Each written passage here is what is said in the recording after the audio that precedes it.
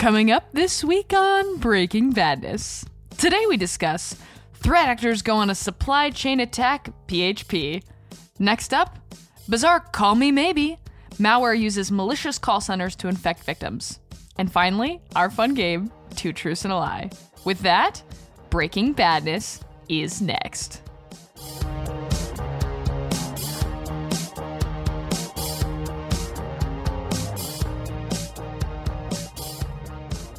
Welcome to Breaking Badness, episode number 80, recorded on April 5th, 2021. I'm your co-host, Kelsey, the prodigal pun returns, LaBelle. With me, co-host Chad. I can't decide which is less usable, PGP or PHP Anderson. And last but not least, Tim. Operators are standing by, helming. Wow, you two did a great job referencing what's to come in the episode here in your bios. I think I've failed everyone. You have, yes. But I mean, mostly what I'm here for is puns. That's the only value I really bring. So in some ways, I'm being honest with what's coming in. True to your craft. True to my craft. Well, we're gonna say happy birthday-ish to Chad, so we don't, tell the public some critical, personally identifiable information about you. But happy birth, Chad. Are people allowed to sing happy birthday-ish in public, or is that under copyright also? Like the main one? That's a great question. Those copyrighted because Red Robin, you can't sing the happy birthday song at Red Robin. That's why they made their special birthday song. Yeah, that incredibly irritating thing that they do. But I miss it though. I learned the really great version of that, though. Are you ready? Here it goes. 5, 6, 7, 8. This is your birthday song. It isn't very long. I'm in. So that's good. Happy Thank birthday, you. Chad. I appreciate it. Hey, Chad, did you know that it's medically proven? Yeah, the birthdays are good for you. Oh, really? Yeah, the more you have, the longer you'll live. Oh, yeah. You mean the more liquor I have on my birthday, the longer I'll live? Yes, definitely. Yes. Oh, too funny. Well, thank you both for being on the podcast. Good to hear your voices again. And we have 2 great articles per usual to jump into today. So let's just start with the birthday boy. That feels weird. Birthday man. I'll take birthday boy. Yeah. I'm still waiting on maturity to kick in. Oh my gosh. So threat actors go on a supply chain attack, PHP. So in the latest, cliched, it's the popular thing to do these days, to go do some supply chain attacking. And so the official PHP Git repository was hacked and the code base was tampered with. So it sounds like, again, this is just all the rage with the kids. And the most recent victim, again, is PHP. So how did this nightmare begin, Chad? Yeah, so it started with PHP being invented. But tell us how you really you mean this First supply the Earth chain cooled, attack. and then the dinosaurs came. March 28th, 2021, members of the PHP project noticed 2 malicious commits from Nikita Popov and Rasmus Lerdorf. Sorry if I butchered those names, guys, and you hear this. Both of whom say their individual Git accounts were not compromised. So since PHP manages, or rather they used to manage, their own Git repository on their own server, this points to the server itself being compromised, as otherwise it would be difficult to check in commits as those users. So, and the way that you have an account on a Git service is you usually have an SSH key that is, copied up to that server, and that way you can check commits in over SSH. So they were saying our account could have been compromised because they would have had to take our private key. Every time I hear Get, I just feel like I've aged 40 or 50 years and I'm just in my front yard yelling, Get! At the young whippersnappers. That's what I like to imagine. So I'd prefer if you say Get in that manner. I always think of it in kind of a ranch context. I think that it's something you yell at animals that you might find in ranches. Every check-in that I make, I always hear in my head, go on, get up in there. So yes. That also, you just made me think of trying to get your 3-legged dog into your pickup truck. Oh, Wait, I have a 3-legged dog in a pickup truck? Where are they? This is you all do I've now. ever wanted. Happy birthday! Best birthday ever. Champion. Wow. Okay. So, Chad, to back up a little bit here to the start, what are commits, and what commits did attackers attempt to publish here? I don't actually know because I have a fear of commitment. But Lol. So version control systems are pieces of software like Git, for example, that keep track of all the changes made to a code base. So when you make a change as a developer, you commit that change to the repository so that everyone can then pull the changes that have happened, right? And repositories then keep track of every change that has ever been made so that if there's a mistake while you're writing software with, sometimes thousands of other people, as these big projects are, you can find out not only who made the mistake and blame them, but also roll back the changes one at a time. Like Git actually has a blame command that you can run that'll tell you like, oh no, this was checked in by Chad Anderson and this is his horrible code. And people oftentimes use that to find out that the code in our code base that looks terrible is mine. So it's a collaboration tool. It essentially just allows hundreds of people to work on a single project. And each time that you're done with something, you say you commit it to the repository. And, you can kind of this way, like if changes stomp over each other, you can kind of figure out how to resolve those problems. And it's just a way that hundreds of people can work on a single thing at once. Does it automate the process of sending the shame meme to the woman with the bell? Shame. Is that no a feature on top of that? Yeah, that just chases me in my dreams. Oh my gosh. So for this next part, I want you to imagine I have a hilariously long scroll that I've just let loose, and the paper is just making that sound as it goes down. And Okay. I'm looking, and I say to you, what can you tell our audience about line 370 on that scroll? I don't know. That's just what's running through my brain. And it's an audio, but we have to, it's visual. There you go. So how did threat actors sneak this malicious commit, line 370, into the code? And what was in that?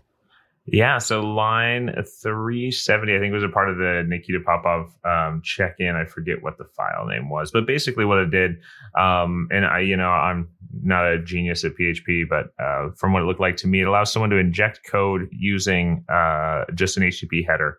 So the reason for that is that the code that was checked in evaluates the string that's sent to it. So potentially anyone who sends an HTTP header could have that string evaluated, so there could be any line of code in there, and then it would have just executed that on the remote server. So this could have been absolutely disastrous if it had made its way into mainline PHP unnoticed. So good thing that people were keeping eyes on it.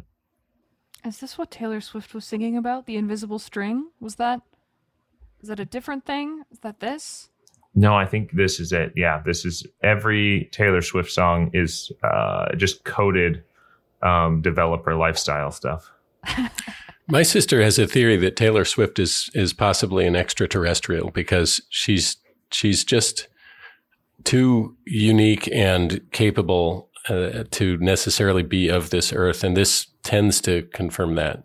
She's from a civilization that's way beyond this kind of technology. She just laughs at our feeble attempts to secure our feeble technology. I think so. I think that checks out. I don't know if anybody could possibly argue against that. Yeah, I doubtless. She's clearly an alien. So, Chad, as you were inferring to in your answer there, what are some of the repercussions if this malicious code would have been fully committed? Yeah, so PHP is hugely popular. The really beginnings of modern like dynamic sites that we know today was probably like ASP before that, but PHP was really what blew up, and it's huge. And like 80% of the world's websites run on PHP. You have all of your WordPress sites out there just waiting to be exploited. You have all of these old, I think of old forum sites or old frameworks like Cake PHP. That update would have broken about 80% of the world's websites or made them vulnerable. But luckily, one of the things that's known about people that run PHP code is admins typically aren't known for their updating. So it would have been a while before we saw that get out into the wild. But if this did get out in the wild, extremely trivial to take over a server because of that eval function. So we're super lucky it didn't sneak out. And like I said, that people on the PHP mailing list were paying attention to those commits. It's another sign that open source projects are wonderful in a way that, you've got hundreds, if not thousands of people looking at every line of code that comes by and going like, that just doesn't look right, So another shout out for that, even though I don't like PHP. I learn a lot. Tim and I learn a lot about what you like and dislike throughout this podcast, which I really appreciate. Yeah, I have some opinions. You're not a shrinking violet when it comes to those things. Yeah. We appreciate that. Yeah, I hope I'm shrinking my violence. Is that? I see what you did there. Oh gosh. Well, just to sort of look at this from the 10,000 foot view, get out of the mosh pit up to the balcony, if you will. What does this really mean for the future of supply chain attacks? There's been this crazy uptick, or I should say, has there been this crazy uptake? Or did SolarWinds just sort of place a giant spotlight on this already popular approach for threat actors? Yeah, I think there were probably a lot of threat actors that saw SolarWinds and were kind of impressed by it and kind of brought it back in vogue, or at least looking around, researchers poking at potential. These things all have their seasons, and right now this is where attackers are concentrating because it allows them to circumvent a bunch of new detections out there that spot anomalies and whatnot. We've got a situation where a lot of that developer-minded stuff is pretty loose. You've got packages for from NPM or PyPy that are just implicitly trusted. For a lot of those, they don't even have like code signing or anything like that. Like I know Rust Cargo doesn't have any code signing, and same with Go's package manager. So there's no way to really verify that they've come from the authors that say that they are. And that's the same thing with these commits, right? So, and all these developers just trust that. And that's a part of doing business and building software, is that you're going to use libraries from all over the place. So it makes these libraries, particularly big ones, super juicy targets. Like we saw in 2017, there was some typo squatting on URLlib, which is a very common Python package. And there was a malicious package behind that. We saw just this year another security researcher who was able to get into Apple and Microsoft by posing some packages there. So there's just a lot of potential for anywhere where software is checked in and packages are shipped around for problems. And version control systems are no different, right? So with PHP, it's a pretty juicy target to be able to get into a big project's Git like that and be able to get a commit in there. There's a reason that signed commits exist, and it's because all this has happened before. It'll happen again, and it just takes putting these things into use to hopefully make it seamless for developers and security better for everyone. So hopefully with all these things happening, there's a possibility that it'll up the security game in the supply chain space. Some silver lining, if you will. Was that some Chad Anderson optimism, dare I say? Mm-hmm. Yeah. After my birthday, I do 2 days of optimism per year.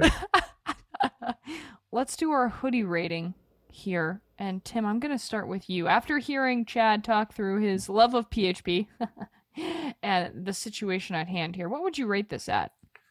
Well, this is one of those tricky ones, right? Because we could go with rating it by the hypothetical if it had gotten out, what it would have been, or we could just go with the what is the risk of this right now, and those are at pretty opposite ends of the scale. So I think because it's more exciting, I'm going to evaluate it based on if it had gotten out into the wild, and so I would have said this was a 10 because for the reasons that Chad mentioned. When you combine widespread prevalence of the attack surface and triviality of carrying out the attack, whoo boy, that's a big deal. That's a lot of hoodies. So 10 out of 10 if it had happened. So, we're glad that it didn't.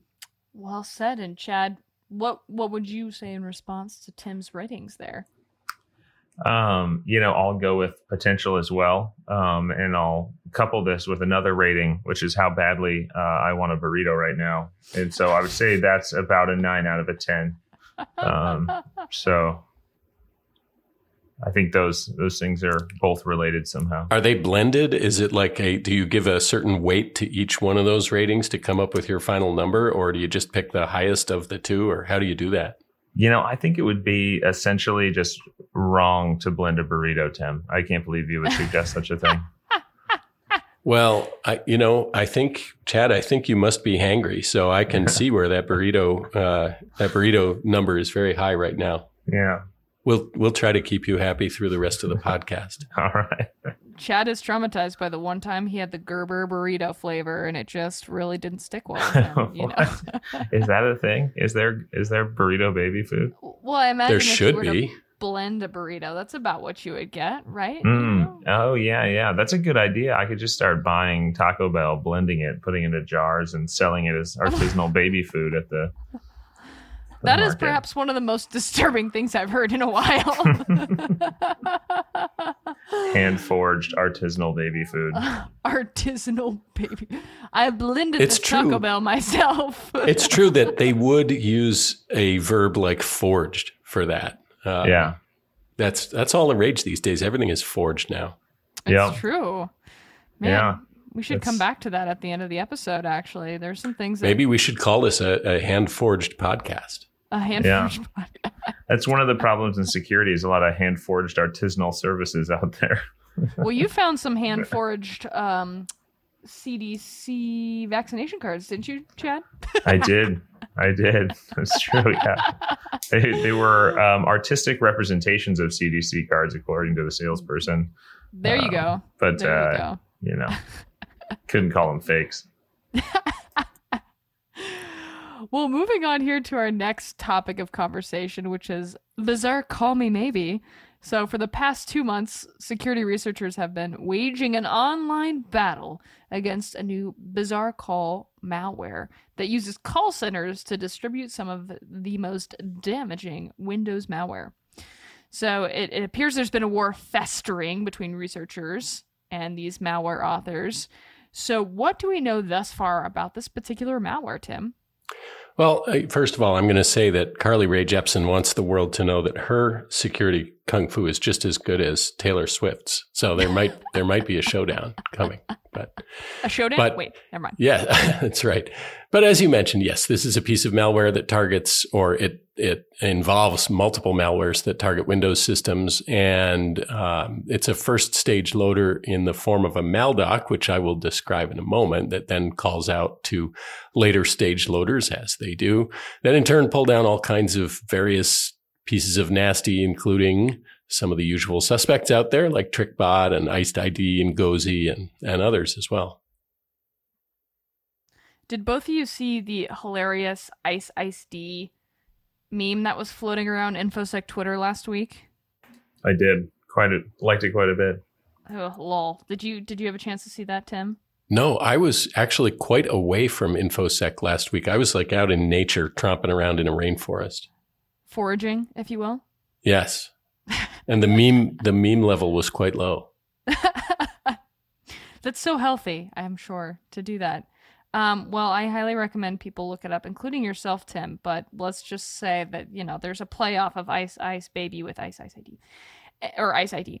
But anyway, so, it sounds like Bizarre Call has historically kicked off attacks with phishing emails.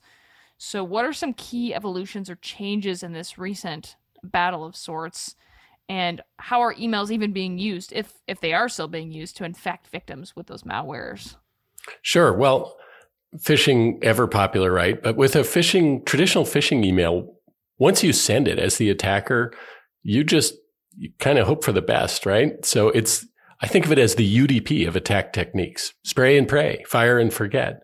You have no control over what the human does once you've sent it. But with this method, you have a chance to interact with the target, and you have a chance to use your winning personality to convince them that you're for real and that you're here to serve them. So the lure here is that you have a free trial of some service that's about to end. And the psychology of it is clever because it appeals to the opt-out mentality. If you receive this email, you can't really recall starting the trial since you never did, of course. But the one thing you know is that you really want this thing canceled before your credit card gets dinged. So you call the number and the friendly and cheerful call center operator asks you for your unique customer ID from the email, and then it's off to the races. Wow, Tim, you described that. I feel like I can visualize myself in that situation. You're right there. You're sitting in the office chair of the person who received that email, aren't you? Yeah, I'm surrounded by those things people used to use to separate each other in offices, the cubes. And right. There's something seems familiar about that. Auto dialer. Yeah. Good times. The of the water cooler too. I think that's happening in the background. I hear it. Love a good water cooler. We're all there. If there's no water cooler glugging, is any work being done? That's the question I have for everybody listening to this podcast. No, Tim, because they're all dead from dehydration. That's true. Just desiccated corpses as far as the eye can see. So keep those water coolers going once we open back up. So, Tim, what happens if a victim identifies a correct customer ID over the phone to perhaps continue this trial? Winner, chicken dinner. You identified the correct customer ID. So the cheerful customer service operator directs you to a website, which has this very of the moment looking front end, and you're prompted by that front end to enter that customer ID that you have helpfully cut and pasted from from the email. And what kind of fun do you download as a victim? Oh boy, exactly what you'd expect when you're trying to cancel an online subscription, of course, an Excel document. I jest, of course. Who would actually expect that? Here's where the call center people have to earn their pay, though. So they have to convince you not just to download this Excel file, but also to, and you knew this one was coming, right?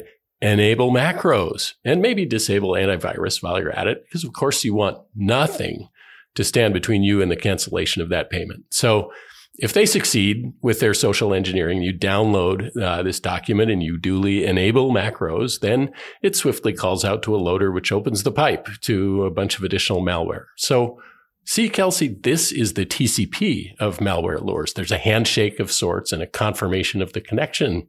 Good stuff, huh? Oh my gosh. This is a lot of effort that these threat actors are going through. It's pretty intense, and it even sounds like there are some theories when it comes to which groups are involved in this attack. What did Randy Pargman of Binary Defense offer in terms of their thoughts? Yeah.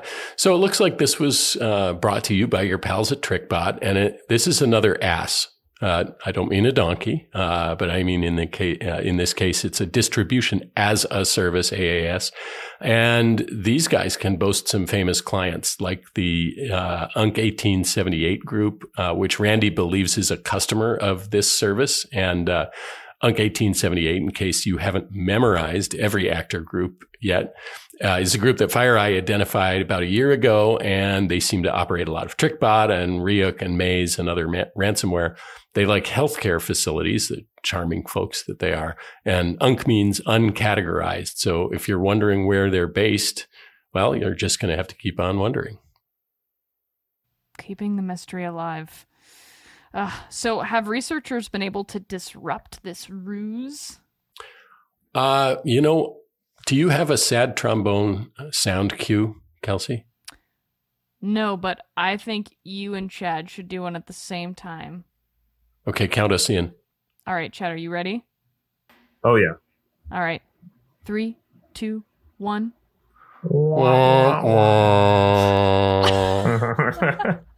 Wonderful. That ironically made the trombone sadder. That was perfect. The saddest trombone ever.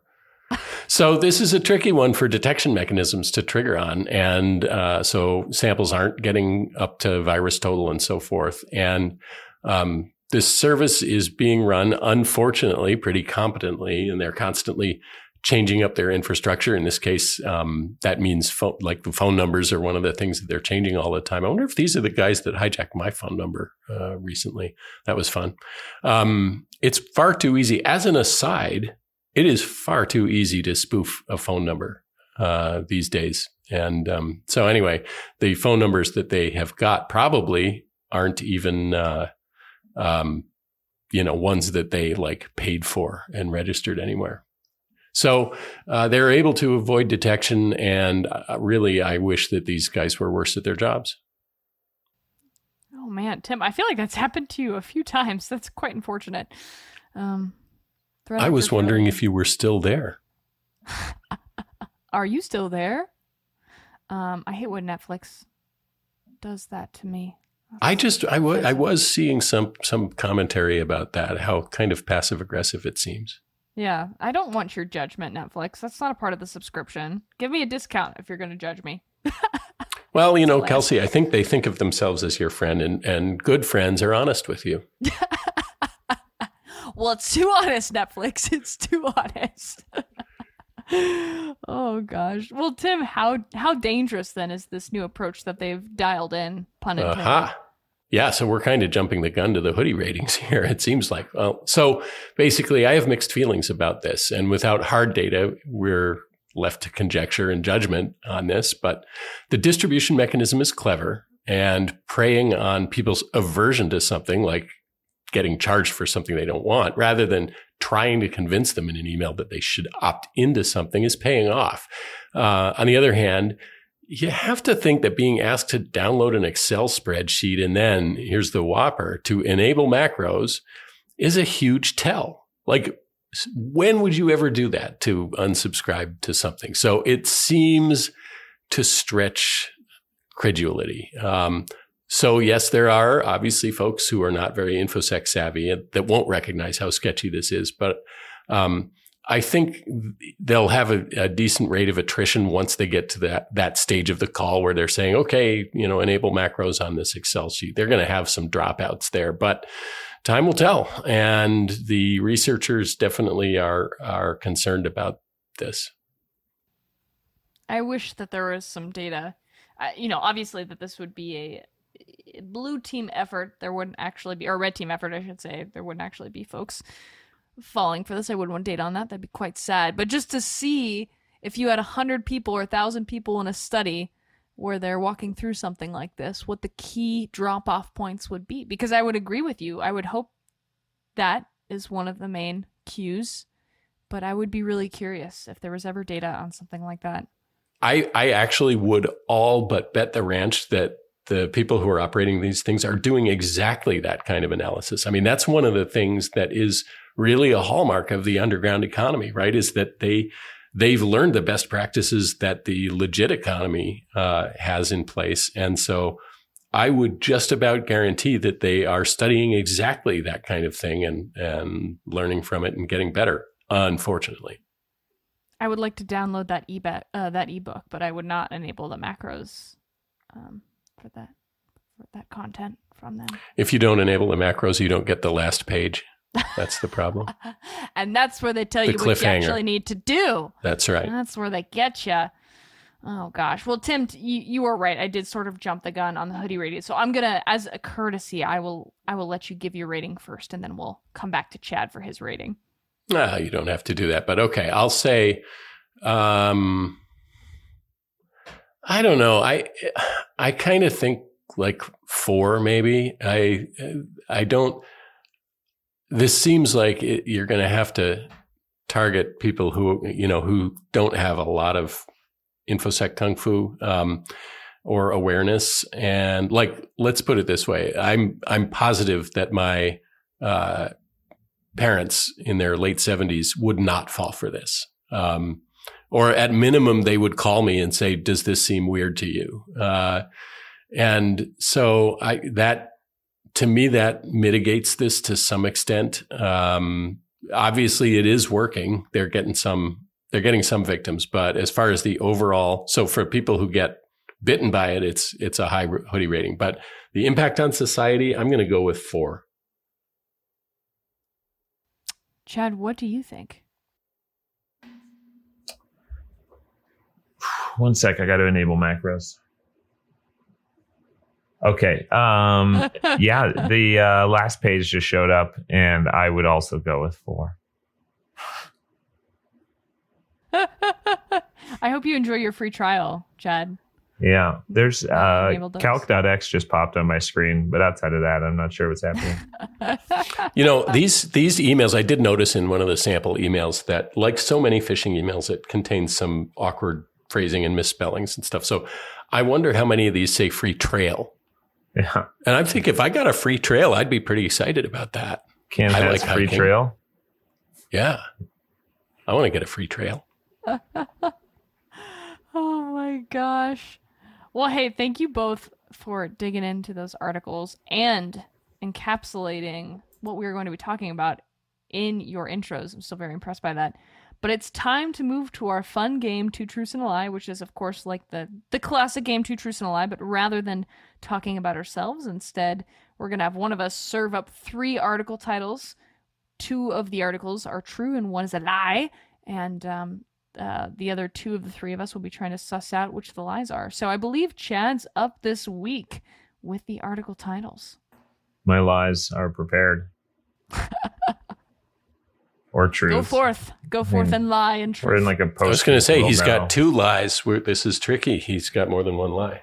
How does that? He's Kobayashi Maruing this whole thing. Oh, wow. That's a good reference. I like that. That was one of the lies. I'm just kidding. Yeah. No. On to you, Chad. Let's see here. These are some big ones. Facebook data breach leads to millions of leaked user details. NetMask NPM package used by 270,000 products vulnerable to remote and local file inclusion attacks. Hawaiian flip-flop company locals compromised by egregor ransomware.